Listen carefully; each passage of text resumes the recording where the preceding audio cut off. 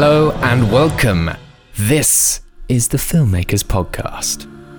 This is a podcast where we talk about filmmaking from indie film to studio film and everything in between. How to make them, how to get them made, and how not to try to F it up in our very, very humble opinion.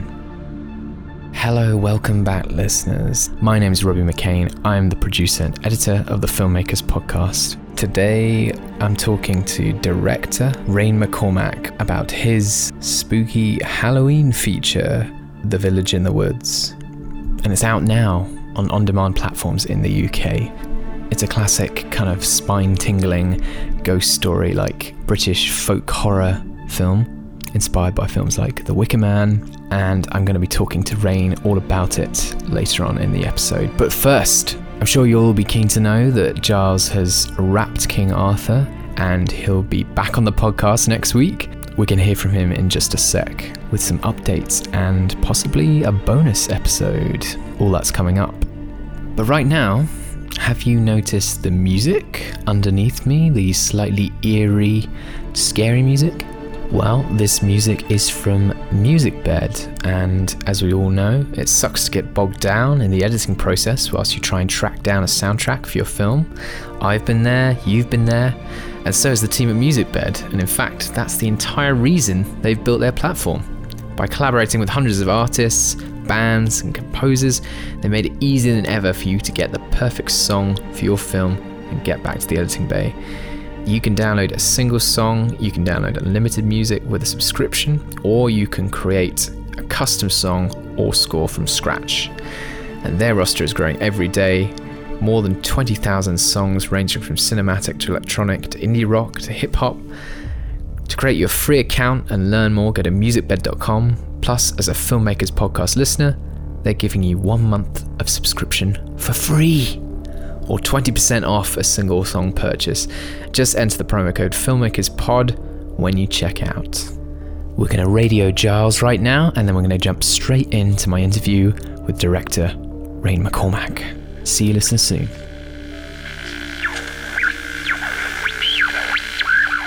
Hello, you amazing lot. I have literally just wrapped on my latest feature film, Knights of Camelot. I am exhausted. I am so damn tired and quite emotional right now, but I've had an amazing time and I managed to finish the damn movie despite being rained on every day. And despite having to constantly compromise every little thing. And also we had the Coast Guard called on us by one of our own crew. They didn't last on set much longer after that. And we had to film in a hurricane. But I filmed every scene bar one. I got some amazing performances from my fantastic cast, and Andrew Roger made the film look amazing.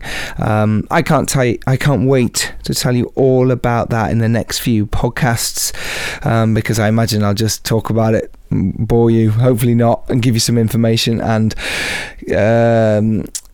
tell you what I've learned and what I did wrong and what I did right, and hopefully you can learn from that as well as filmmakers.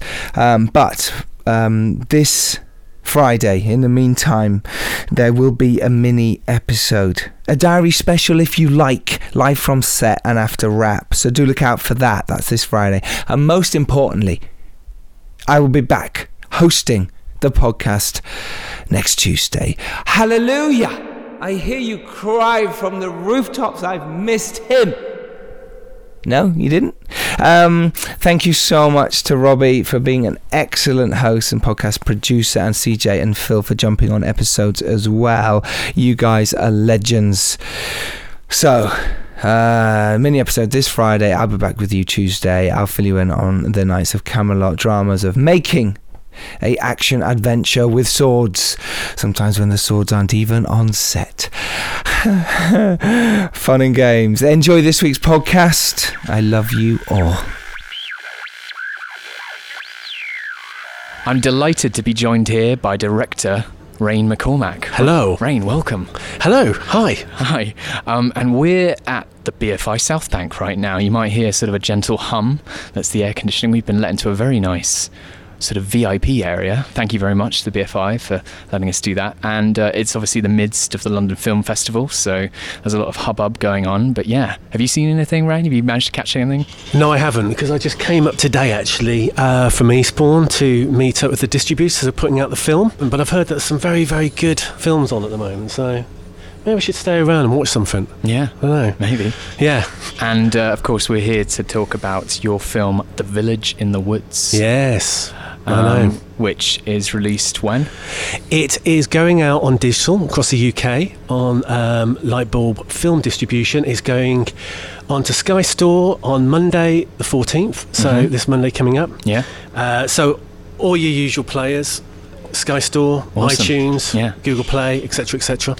So yeah, it's exciting. And it's a cult horror film. Would it be fair to say that? A supernatural horror thriller set in the English countryside? Yeah, so it's basically my love letter to 70s cinema. So things like The Wicker Man and... Kind of like drawing from things like The Wicker Man. Where I used to live was right next to those woods that are actually in the film. Right. And I used to live next door to the actual pub that's in the film. Yeah. So I took that road of the Robert Rodriguez style and decided to use what I had. Of course. And then 3 years later found myself still using what I had and, to finish the film off. Rebel without a crew. Exactly. But I did actually have a crew who worked tirelessly to bring that picture to the screen. So yeah, it's really cool. I'm really excited. Really excited for people to see it. Yeah, so let's jump straight into that actually. So it's obviously your debut feature. How does that feel, having completed it? It is a long journey, and you know, I think anybody knows that when they embark on their first feature. Yeah. But yeah, I mean, it's really, really exciting to see it come out. But the strange thing is that the screenplay, which that film is obviously made from, was created in 2015. We're now coming up to 2020. Yeah. So I'm kind of almost what would be potentially 5 years beyond that. Yeah. So you can imagine the amount of experience that you get from the cutting side of that, and you learn so many things on a debut like that. So I suppose all I can say is that it is very exciting. So that's a long kind of distended process, and obviously quite typical for filmmakers you know, making their first feature or second or third feature these days in the industry, especially here in the UK. Could you give us like a rough sort of overview of why things like this, you know, take this long? Of course. Well, before I actually started making this film, I had a different screenplay, which I attempted to crowdfund. It did all right in crowdfunding for all my efforts, which was a 60-day crowdfund and putting out a video every day to try and raise that money. So, you know, I'd been to Cannes in 2015, and I came back from Cannes, and I'd been touting around with this screenplay, and there was no pickup on it. So it was kind of like the usual story for a filmmaker. And I just decided, as I said earlier, let's use that Robert Rodriguez philosophy. Use what you've got. What's around me? Well, I live in this village, and this village is a village where you could drive through it. If you blinked, you'd miss it. It's one of those. It's like almost like a long forgotten village in a way. And I've got this pub that's next door to our house, which is, I mean, it's a very friendly pub, but it looks very run down. It hasn't got any money that's being invested into it, so it's not like your classic sort of countryside drinkery. And I've got all these woods around me. And we used to walk the woods at night with the dogs and stuff. I thought it was kind of creepy and it's a bit weird and stuff. So I thought, let's use what we've got. And my idea was initially to only make a movie for 20 grand. That's what I was going to do. Yeah. I could fund that myself. It's pretty ambitious. It's like a Shane Carruth situation. Dude, almost, I'll be honest with you, that is so ambitious. When I think back to myself in 2015, I think, way, you know, that is, I know people do it, so I do know that happens. Yeah. I was just going to have somebody in on sound, a couple of friends helping out doing running, etc., that sort of thing. Anyway, I wrote this screenplay. It was originally called Harbour, which is the name of the pub in the film. And then it went out to an actor who's in the film, Sidney Keane, who plays Arthur in the film. Yeah, of course. And then it got sent out to other people. So it went out to Richard Hope, who you know is from Poldark, Therese Bradley, who's been in Peaky Blinders. All these people wanted to come in and do this film. So suddenly, I'd gone from what was, okay, where were we? So Cannes was May. Yeah. So wrote the screenplay around about July. This is July 2015. July 2015. Yeah. So August, September. So end of October, these people had the screenplay. People were really into it. And so my little crew of what would be 4 people in that village suddenly turned into 2 12.5-ton Panelux trucks. Wow. And a crew of, I think it was in the end about 85 people that descended on this little village. So more than the population of the actual village. Yeah, slightly. Yeah, exactly. You got it. And also, there was a house was used as a production office. Right. I'll never do that again. I'll be honest with you. Because you had nowhere to go in the evening. You've hit the nail on the head. So there's one moment we're shooting. You know what it's like. You're on set. You're bamboozled by information coming left, right, and saying you've got to stay on track. You've got to keep the narrative going. You know. And I just wanted to escape that one day. I wanted to escape. So I went to a house, and there was a production office in the living room. I couldn't go in the living room. I thought, right, I'll go upstairs. I'll go into our bedroom. Went into our bedroom. The costume girl, bless her, had been given instruction, a nod from my partner Justine, who had said, yeah, go and hunt through my wardrobe for something, you know, that we needed for on the shoot. And so there was somebody in the bedroom. I was like, I can't go anywhere. And the most surreal thing about it is that as soon as I just walked down and away from the shoot and then chucked a left, it was just suddenly back to that normal village. It was kind of like just remote, quiet. So that's quite surreal, I thought. The way that descended on that village. Yeah. I feel sorry for some of the villagers, to be honest with you. And I do apologise to them, because in 2016, there were a lot of cars in that village. So you wrote the script in 2015, you shot it in 2016. Shot the first section of it in 2016. Shot the first section. Yeah, okay. 2016. So February 2016, we shot that. Then went into the edit. Yeah. And had the classic thing. Sat in the edit. It looked really cool. It was quite art house, though. Yeah. I was really indulging myself. I have to say, there's some interesting, particularly some of the dream sequences. Yeah, it reminded me of David Lynch or also some of these like folk horror Brit films that you're referencing as well, like where there's occasionally sort of slightly psychedelic kind of sequences and stuff. And there's definitely I think the dream sequences really come across well, in that they offer a nice counterpoint to the more sort of conventionally shot like dialogue sequences. Yeah, I mean, I'm glad they really work well as a dream sequence, because as I mentioned to you earlier, that dream sequence was actually kind of the ending of the film. Yeah. So there is another cut of the ending of the film, the original kind of cut, which was cool. Don't get me wrong, it was good.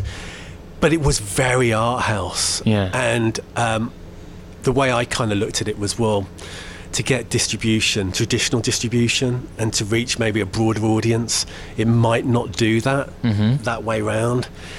I think one of the things as well that I learned through that process, which I'm sure other filmmakers would concur with, is that you can have like a story down on the paper, and off the page it kind of reads almost like some sort of Cthulhu kind of story, and it's kind of like cool, like an H.P. Lovecraft type thing. Like people can really, really get into it.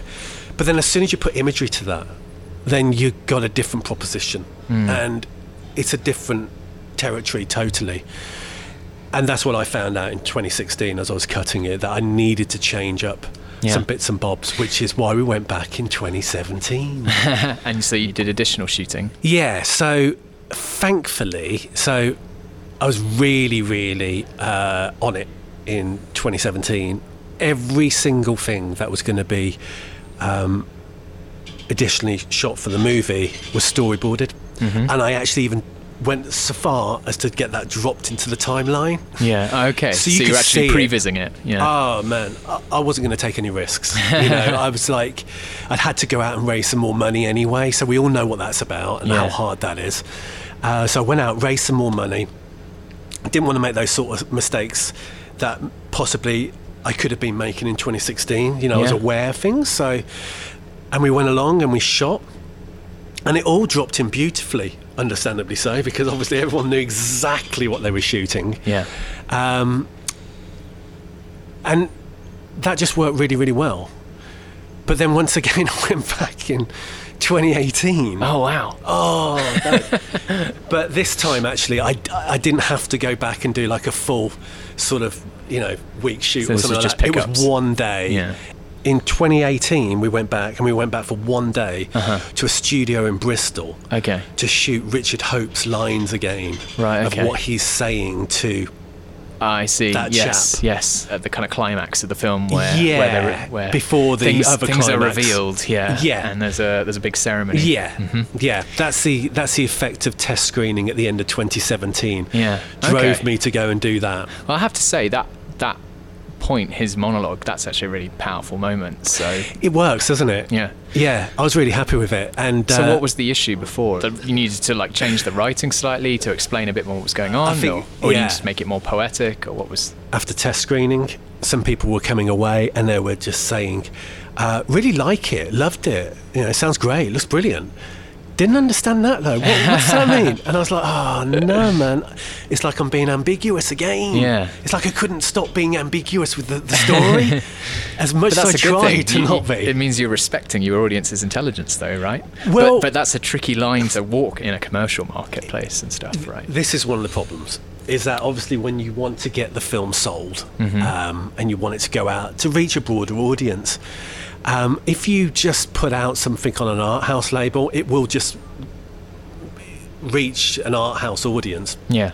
And I don't know how tough it is to sell a film, an art house film, but I imagine it's probably quite hard as well, even to get the sales or the distributors involved in that process.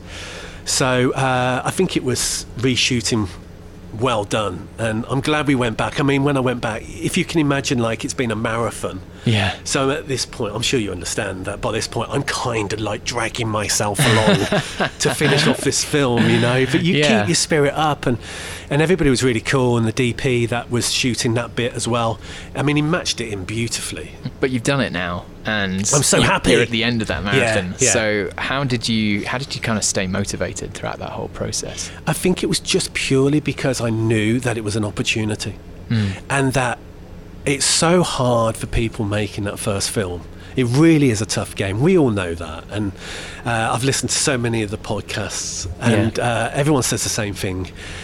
Maybe a lot of people don't highlight it too much because it is something that maybe you want to leave behind a little bit, because it's full of a lot of challenges as you want to launch into doing your first film. Yeah. But I think it was the fact that it was an opportunity, and I didn't want to let that opportunity go. I sort of had my claws into it, and I knew that if I could just get that over the line, then I'd have my first film done. Fantastic. And that's the kind of determination you need when you're working on a feature like that, because everything, it doesn't matter how well you plan, there will be a point where various things fall apart, and you have to face that. Yeah. And you have to know how to deal with that and accept it.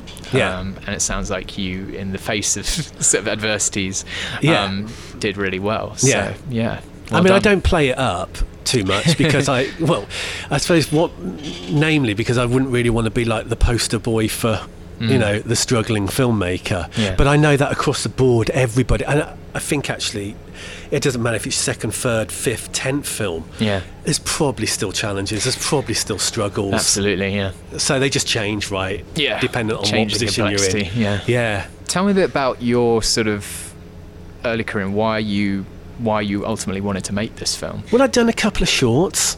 I'd self-shot one short, which did the Cannes Film Short Corner type thing. And I mean, when I say I self-shot that, I literally self-shot that. It was like the guy... None of this, Michael Mann and I occasionally look through the viewfinder and that kind Hey, of stuff. listen, man, this was hands-on. This was so hands-on.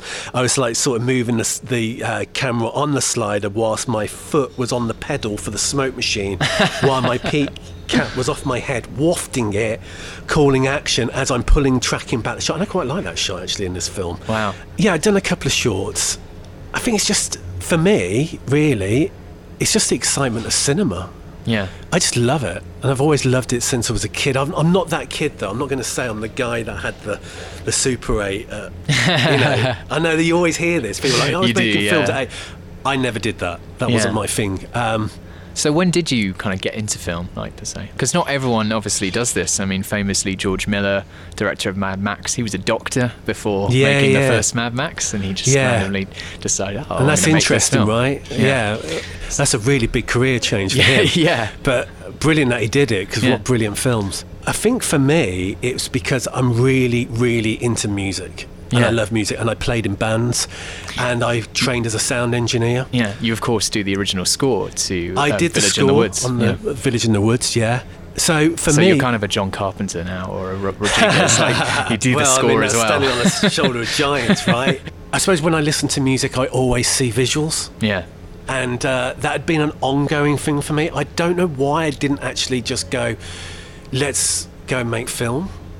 It never became that obvious to me, if that makes any sense. Sure, it was always a part of my process.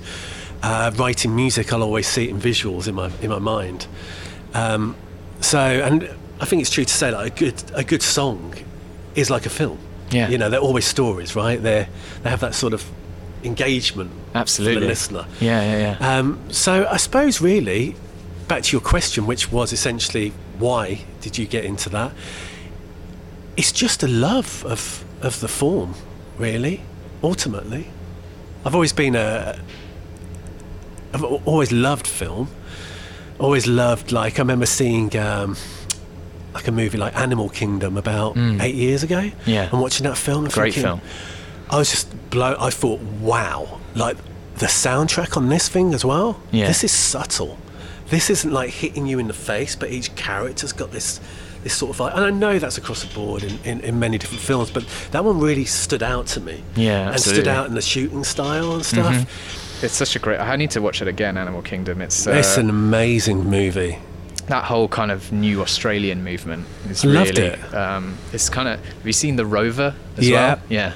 Really, That's really also great good. film. Yeah. Great ending. Yeah. Really just brings the hairs up on the arms, that one. Yeah. So I think it was films like that really just triggered off that idea, hold on a minute, I could do this. Yeah. I'm already writing sort of ambient music and Yeah. all these different vibes, so why don't I just take those pictures out of my mind and put them down and see it on the screen? And it's so funny you say that as well, because I find kind of writing and research quite difficult, but if I listen to music, I have that same thing. I listen to a lot of soundtracks. Yeah, same here. And will kind of somehow that's the moment when you're listening to stuff. It's kind of like an activator. Your brain then comes up with these ideas for set pieces or sequences and stuff. I'm right there with you on that. Yeah. So how did you actually go about getting into the position where practically you were saying I'm going to make a film, I'm going to make a feature? The music industry, the bottom of that was dropping out quite a bit. I think probably down to downloading. So budgets were dropping out, and it was getting more and more difficult to sort of find work to do that sort of thing. I was very fortunate, I suppose, in the respect that my overheads were very low in life. To be honest with you, I just completely thought, if I don't do this now, I'm never going to do it.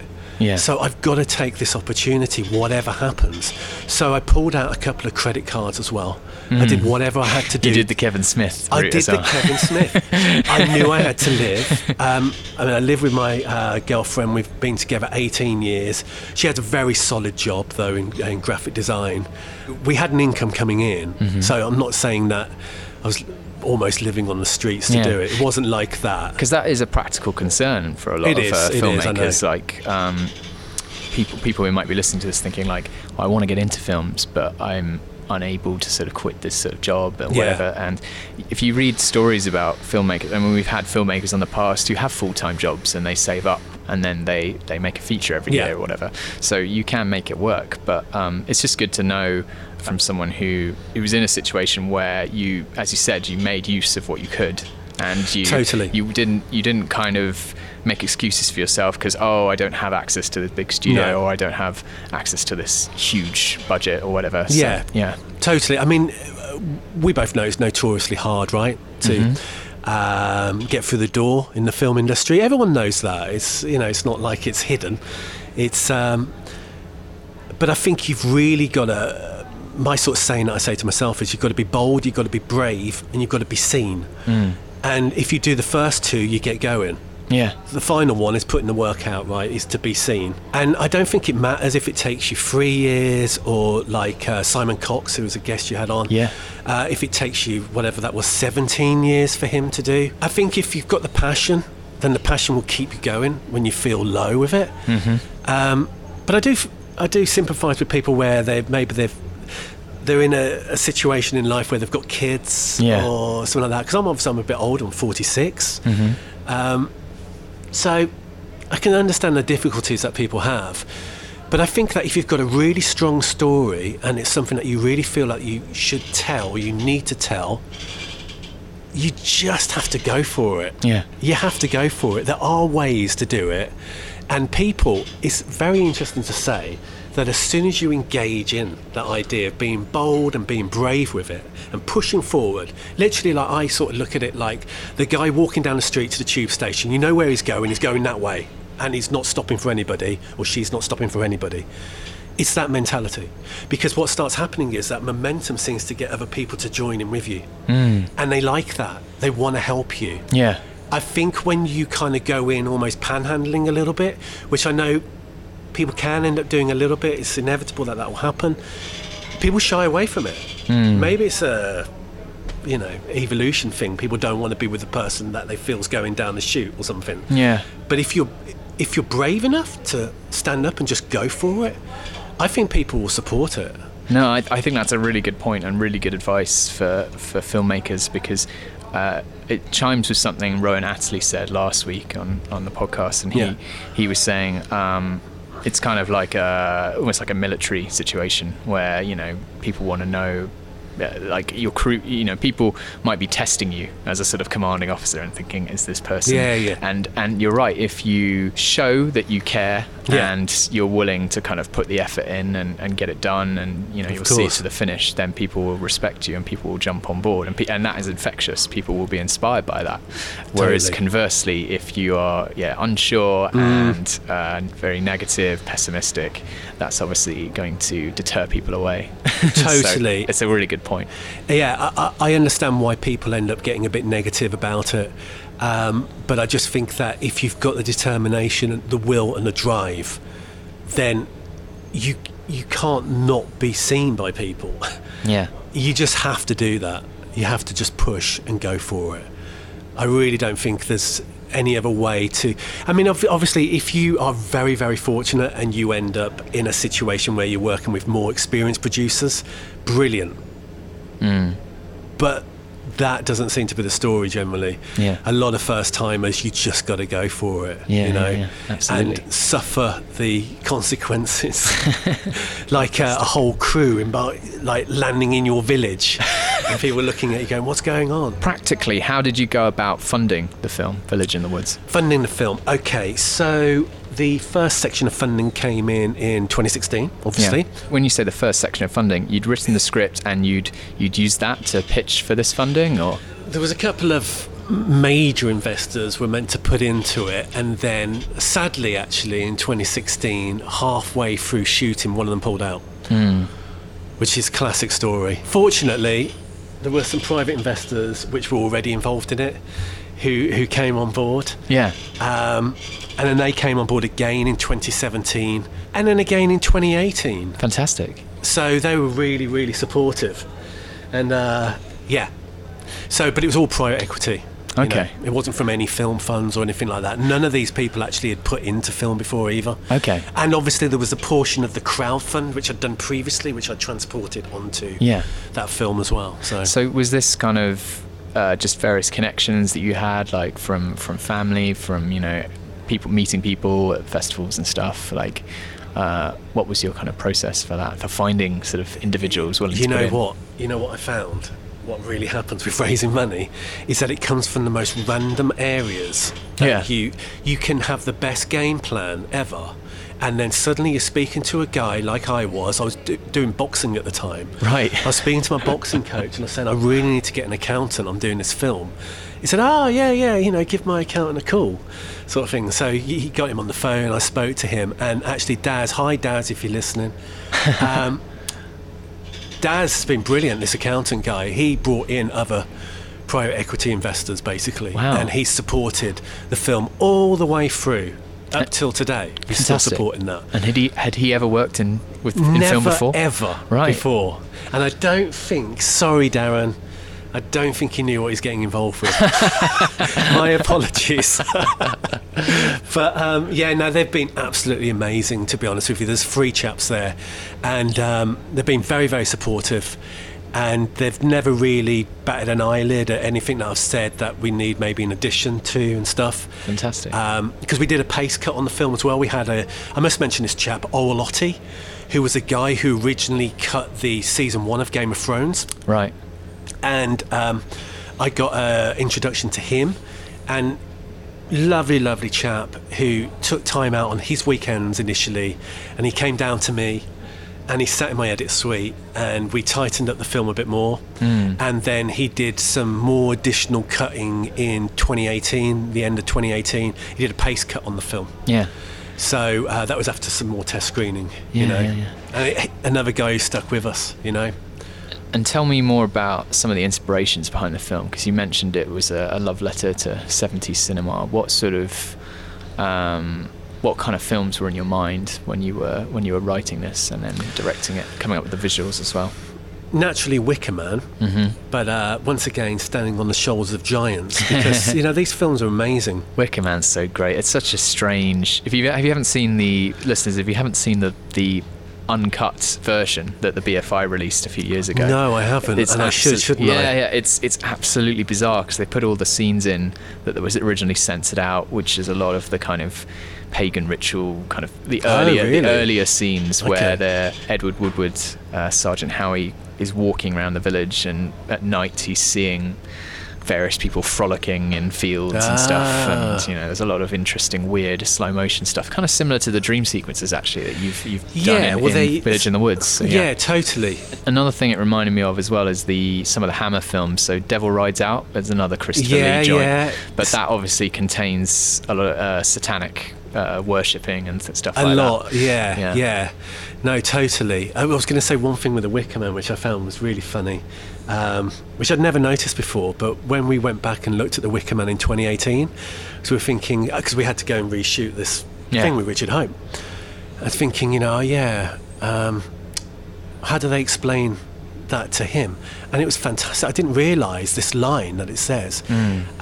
He turns round to Edward Woodward and he says, our team of researchers found you. And I thought, a team of researchers on this island? And it just brought a vision in my mind of people with monitors and stuff like that, looking for this virgin police officer somewhere on the main aisle. But the Wicker Man was fantastic. Films like Don't Look Now. Yeah, absolutely. Well, Wicker Man was famously the B movie to Don't Look Now, wasn't it? Yeah, totally. So those two, if you want a good British horror double feature, listeners, check those two out. That's just been remastered as well. Don't Look Now is just an amazing piece of filmmaking. The editing on that film, absolutely, that tells a story in a way that I don't think any other director could have done. And when they went to remake Don't Look Now, and I love the fact that Donald Sutherland took to social media and took to the press and said, don't remake Don't Look Now, because you can never remake that film the way that wonderful director did. You know, and that's testament to him, his editor, just the way that they put it together and stitched it together. It's a great trip through it. There's something really innately kind of unique about Nicholas Roeg's directing, and it's just something, it's quite, I don't know, there's a kind of British quality to the, like, it's hard to sort of explain, but you don't get from even Hollywood films of that time. He really got amazing. it, didn't he, that story? All of his films have this kind of great stamp on it, and but Don't Look Now is kind of one of the kind of jewels in the crown of his work. It's amazing film. Just that moment of when Donald Sutherland is looking at his negatives. And the red, the red ink. Off. That is, it's the cinema magic. It's one of these things it? where it's a terrifying image and you're not quite sure why. Completely, and it's very primal. And just by the very fact that the guy's clearly got some form of psychic ability that's coming through there. I mean, love it. Love those films. Loved all the sort of the Hammer films. And to be honest with you, I wouldn't be able to name all the Hammer films really. But just that sort of 2 o'clock viewing in the morning, that sort of stuff that you just absorb in. Yeah. And maybe you've even fallen asleep halfway through one because it's really early in the morning. Yeah. But all those sounds and everything, it just goes in.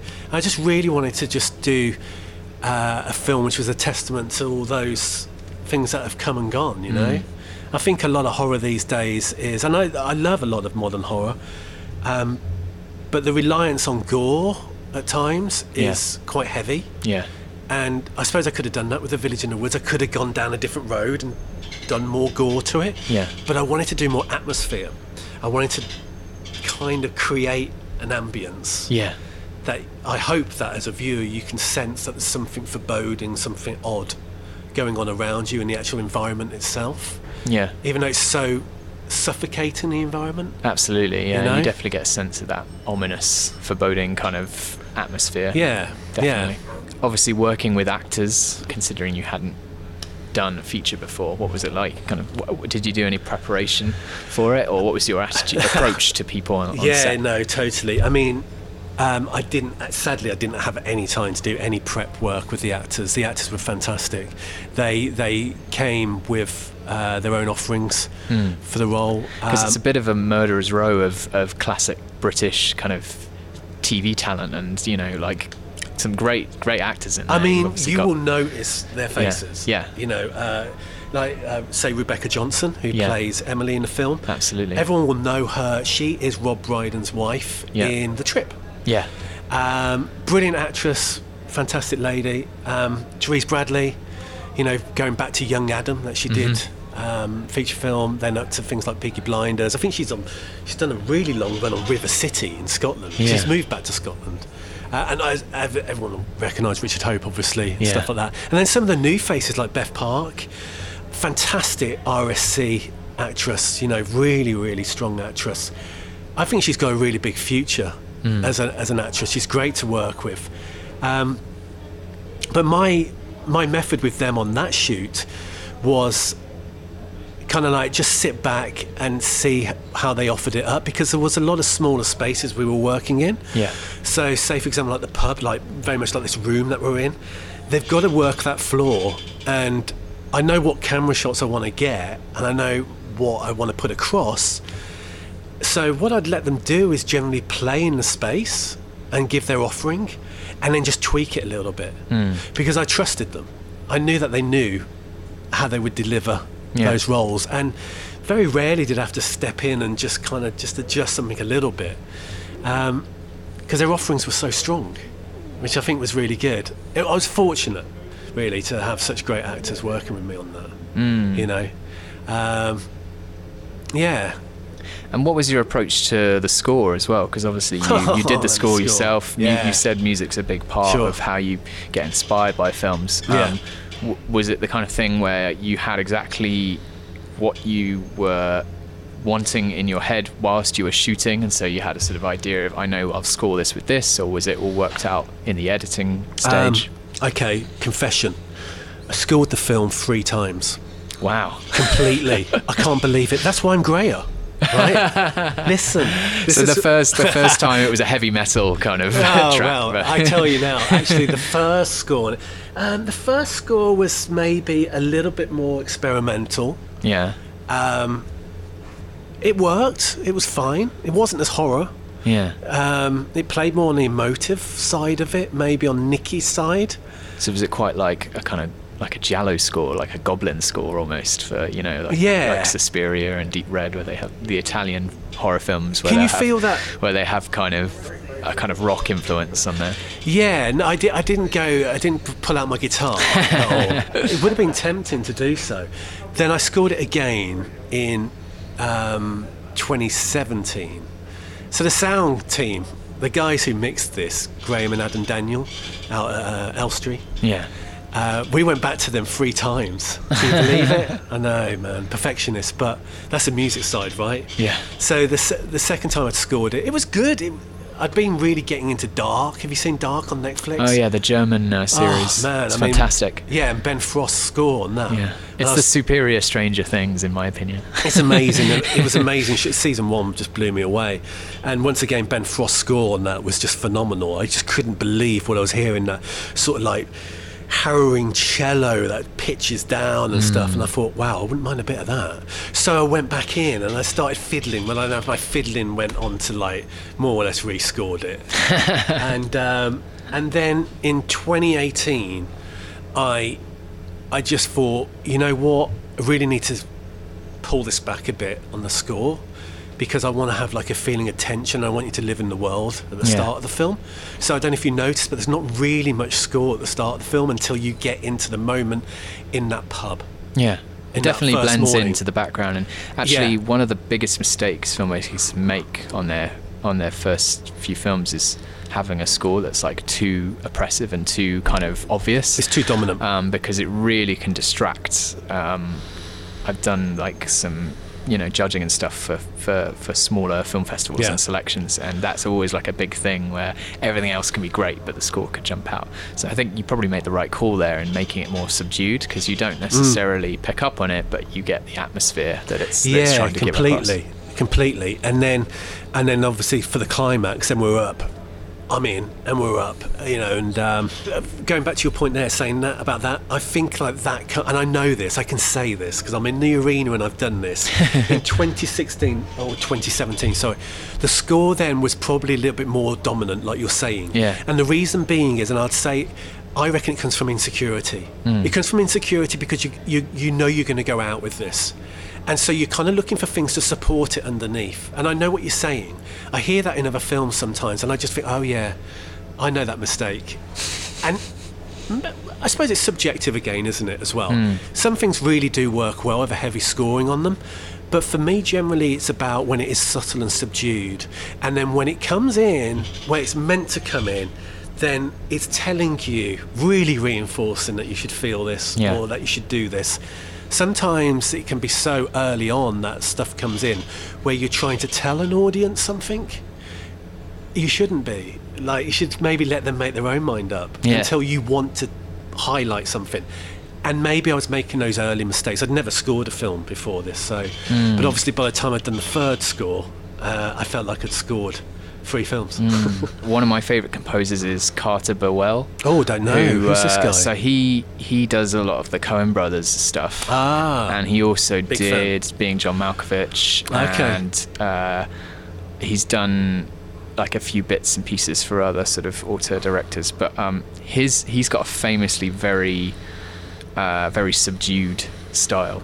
Nice. So in No Country for Old Men, sometimes he'll have like a score, but it will just be like one note or something on a guitar or some sort of or piano or something, and it will be so subtle it almost sounds like part of the sound design. Love that. And you almost don't realize it, but then if you watch it back, it's like, wow, it's doing so much with so little. So yeah, definitely. Well, I completely agree with you. And No Country for Old Men, which is maybe in my top 10 sort of movies, I love the fact that the Coen brothers were brave enough to not actually score it that way. That it leaves it for you and the atmosphere, the atmos at the start of that shot. There's Josh so much Brolin, tension. And the sound and stuff. And that's something in The Village in the Woods that I really wanted to get across. If you ever get the chance, and I hope you do get the chance to actually hear it on the 5.1, because I actually listened. I've got a surround system myself, did? And I watched it on my TV. Did you hear like the ambience of the pub? And absolutely. The winds and stuff? That was something that was really important to me, because obviously coming from music, it's sound to me, and I think the guys who did the sound mix as well, I think they're quite relieved that I was a director that was coming from the position of sound is incredibly important to me. In fact, I got named by Adam Daniel. Hi Adam, if you're listening, who's the remixer. He called me 39 Steps. I know. Classic Hitchcock reference. The reason he called me 39 Steps is because I went through the whole Foley track and I found roughly about 39 steps which I felt were missing. As in footsteps. Because there was masses of Foley were done on the film, which is amazing art. It sounds incredible. But I've actually found each step which was missing. And they were saying, well, it's about feel. There's 2 Foley types. One's feel and one's literal. Yeah. And now I understand more. I'm like, I like the feel thing. Yeah, no, I'm good with that. But at the time I was like, oh, there's a step missing. No, there's another step missing. And they were like meticulously stitching these little steps back in, these little footsteps. So lastly, Raine, have you got any advice for filmmakers who maybe, or people out there sort of they want to make a film, they want to know what their sort of first steps are, and they want to know what they should have known? Can you tell people, sort of having gone through this process yourself, what advice can you give to people who are looking to make their own feature? The first thing I would say is that, remember this, you're never spending much money when you're writing. So really get a strong script. Don't feel like you are going to shoot something, then you're going to have to go back the next year. Because it's a tiring, long, arduous process having to do that. And some people do actually give up halfway through that. They just, God, I just can't carry on. So I think that if you look at it from that perspective, a good story is only a good story when everyone else tells you it's a good story, not when you think it's just a good story, unless it's a story that you're so passionate about that you've got to tell. But when you sit at home or wherever it is writing, that editing doesn't cost you £700 a day to do. That is your time. You can spend as long as you like. You are basically editing the film when you're writing. We all say, don't we? We know that when you've shot the film, you go and almost edit a different film in a way. But there's so much you can do at the script stage of it. And I would definitely say to any newcomers, make sure that script is watertight. Yes, brilliant that your mom likes it. Fantastic. But send it to the hardest person, the biggest cynic in the room, and get their feedback. And don't be afraid of their feedback, because that feedback will probably actually make it into a stronger movie if they're coming from the right place. Absolutely. And then you've got a strong kick-ass story. And with a strong kick-ass story, you are literally 70% of the way there. Yeah. Because the other bits that you've got to put in place, well, start shouting out for people. Start shouting out for people to help you raise up money. Look at the realistic side of it, though, as well. That, if you haven't got really known name cast in a film, the chances are that it's not going to pick up the biggest distribution on the planet, because it won't. You have to understand that. It's just a reality of the film business itself, the way it works. Yeah. But it should never stop you, But I definitely would say the first thing is always the story.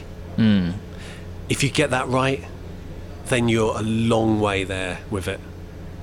More so than you think, I think. Because I can speak in hindsight to think about myself in 2015 and writing. In reality, maybe if I'd spent a little bit longer writing it, maybe I wouldn't have been going back in 2017 or something like that. I'm happy I did, because obviously I learnt a lot. But I definitely would say that it's in the writing. Yeah. That's really good advice. And I'd also extend that as well to the storyboarding as well. Totally. Because, there's a great bit of The Lord of the Rings behind the scenes where Peter Jackson kind of praises, storyboarding, saying like it only costs for a few pens and bits of paper, and that's much cheaper than making a film. That's it, right? Yeah. So if you can get because I have to say there are some really there are some shots in Village in the Woods where the blocking of the actors is really, there's some really kind of nice images of the way people are standing in the frame, and it looks kind of like graphically like very kind of nice. So, and I'm assuming maybe those are the scenes where like they were storyboarded very carefully. Yeah. But so I think I know what kind of scenes you're talking about. Like at the end where the villagers are kind of standing at the foot of the stairs, and whilst things are happening in the bedroom upstairs.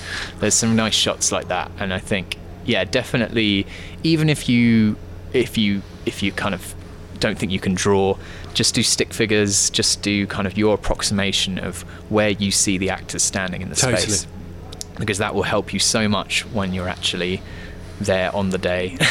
I agree. And you're not having to make that decision. Yeah. I mean, maybe this should go on the DVD. This would be pretty cool. But I've got a video which shows my storyboards against what you're seeing in the film. Oh, nice. And I'm literally cross-fading or wiping across the screen. Yeah. And so many of the shots are exactly what were on my board. Yeah. Like you're Fantastic. saying, what you could notice, the positioning. And funnily enough, that shot is actually on that video. Yeah, I thought so. So, and I found a storyboard artist. I know storyboard artists can be quite expensive, but I found a chap who was in India. Yeah. And I went on to a concept artist sort of page Cool. on Facebook, reached out to this guy, and I'm so happy for this guy. His name's Chandra, and he's been so supportive. He was brilliant. He did a load of storyboarding for me, so we just did it via on email, essentially. Yeah. I'd kind of like sort of, use my iPad or whatever just to kind of show him what I wanted in my very bad drawing style, and then he'd throw him back over the fence at me. But it just goes to show you that you can find people again. It's like you don't have to actually be spending hundreds of pounds on a storyboard artist. There are people out there who want to work and who want that leg up to do it. And the brilliant thing is with Chandra has gone on to do, I think, at least 6 other directors in the UK of their work who have known that I've used him. Yeah. So it's gone that way for him. So fantastic. Raine, where can people follow you online? Online, well, I have a very, very tiny Twitter account, which I only opened recently. So that's at Raine McCormack. And we've got Break Free, which is the name of the production company. So that's on Instagram, that's on Facebook as well. And obviously there's the Facebook page for The Village in the Woods. Yeah. So come and join the other 11,500 people on there. Fantastic. Who I hope are feverishly waiting for Monday to drop. And you can obviously follow the Filmmakers Podcast at Filmmakers Pod on Twitter. You can follow me at Robbie McCain, or you can follow Giles at Giles Alderson on Twitter. He's quite good at the Twitter game. He gives a lot. I'm not so great, but yeah. Occasionally, I like to sort of go for quality over quantity with my posts. But, that's really just an excuse because I'm lazy. Where can people watch the film? We mentioned it at the top of the pod, but as well, like where can people watch Village in the Woods? Yeah, so it's coming out on the digital platforms on Monday. So that's Sky Store, Amazon, Google Play, iTunes, Virgin Media, any and all of the place where I think you can download and buy. Yeah. I think it might be coming out on DVD early 2020. Ooh. So that's cool. It'd be nice to have a physical copy. Physical media fans, yeah. Are we going to get some good extras on that? Or hopefully. Behind the scenes of the village actually being overrun by the film crew? And well, there is some great footage as well, yeah. So you might well do, yeah. Exciting. And definitely check that out, listeners, if you're interested and inspired by some of the things Raine's talked about today. Check out the film, support indie film. Yes. Don't just give all your money to Disney and Marvel and the big studios. No, but they are good. They are good. Support indie. Support your local indie film as well. Being prepared is everything. You can make your indie film, but know who your audience is and get out there and do it. And remember, if you're lucky enough to do well and rise up, it's your duty to send the elevator back down. If you like this, please share, subscribe to us on iTunes, maybe give us a review. There'll be a new show out next Tuesday, and we'll see you then. Until then, stay well, work hard, and try to take another step forward to making your indie film. Yay. Raine, thanks very much. Oh, my pleasure. My pleasure. Goodbye, everyone. Bye. Bye.